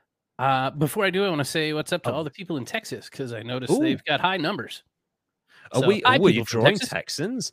Oh, I've got it. Sorry, I have to look at this now. United States. Oh yeah, Texas is our number one market. Ooh, Houston, San Antonio, Dallas, Tomball. There's a place called Tomball. Austin, Deer Park, Lindale, Katy. Oh, okay. Katy, Texas, down there by the Houston area in the Gulf, by Galveston, and wow. Yep. That's an awful lot of Texas. Thank you, our Texan friends. My God, I one of my best friends is from Texas. She's from just near San Antonio. So yeah, that's really cool. Thank you so much for listening. We love you guys down there. I please let us come and visit. We'd love to tour there. Let us be in a theater and be paid for doing this podcast. That would be wonderful. Please, we love you, Texas. Until next time, we will see you soon. Derek, would you like to say goodbye? Goodbye. And we will see you in a couple of weeks, everybody. Bye now.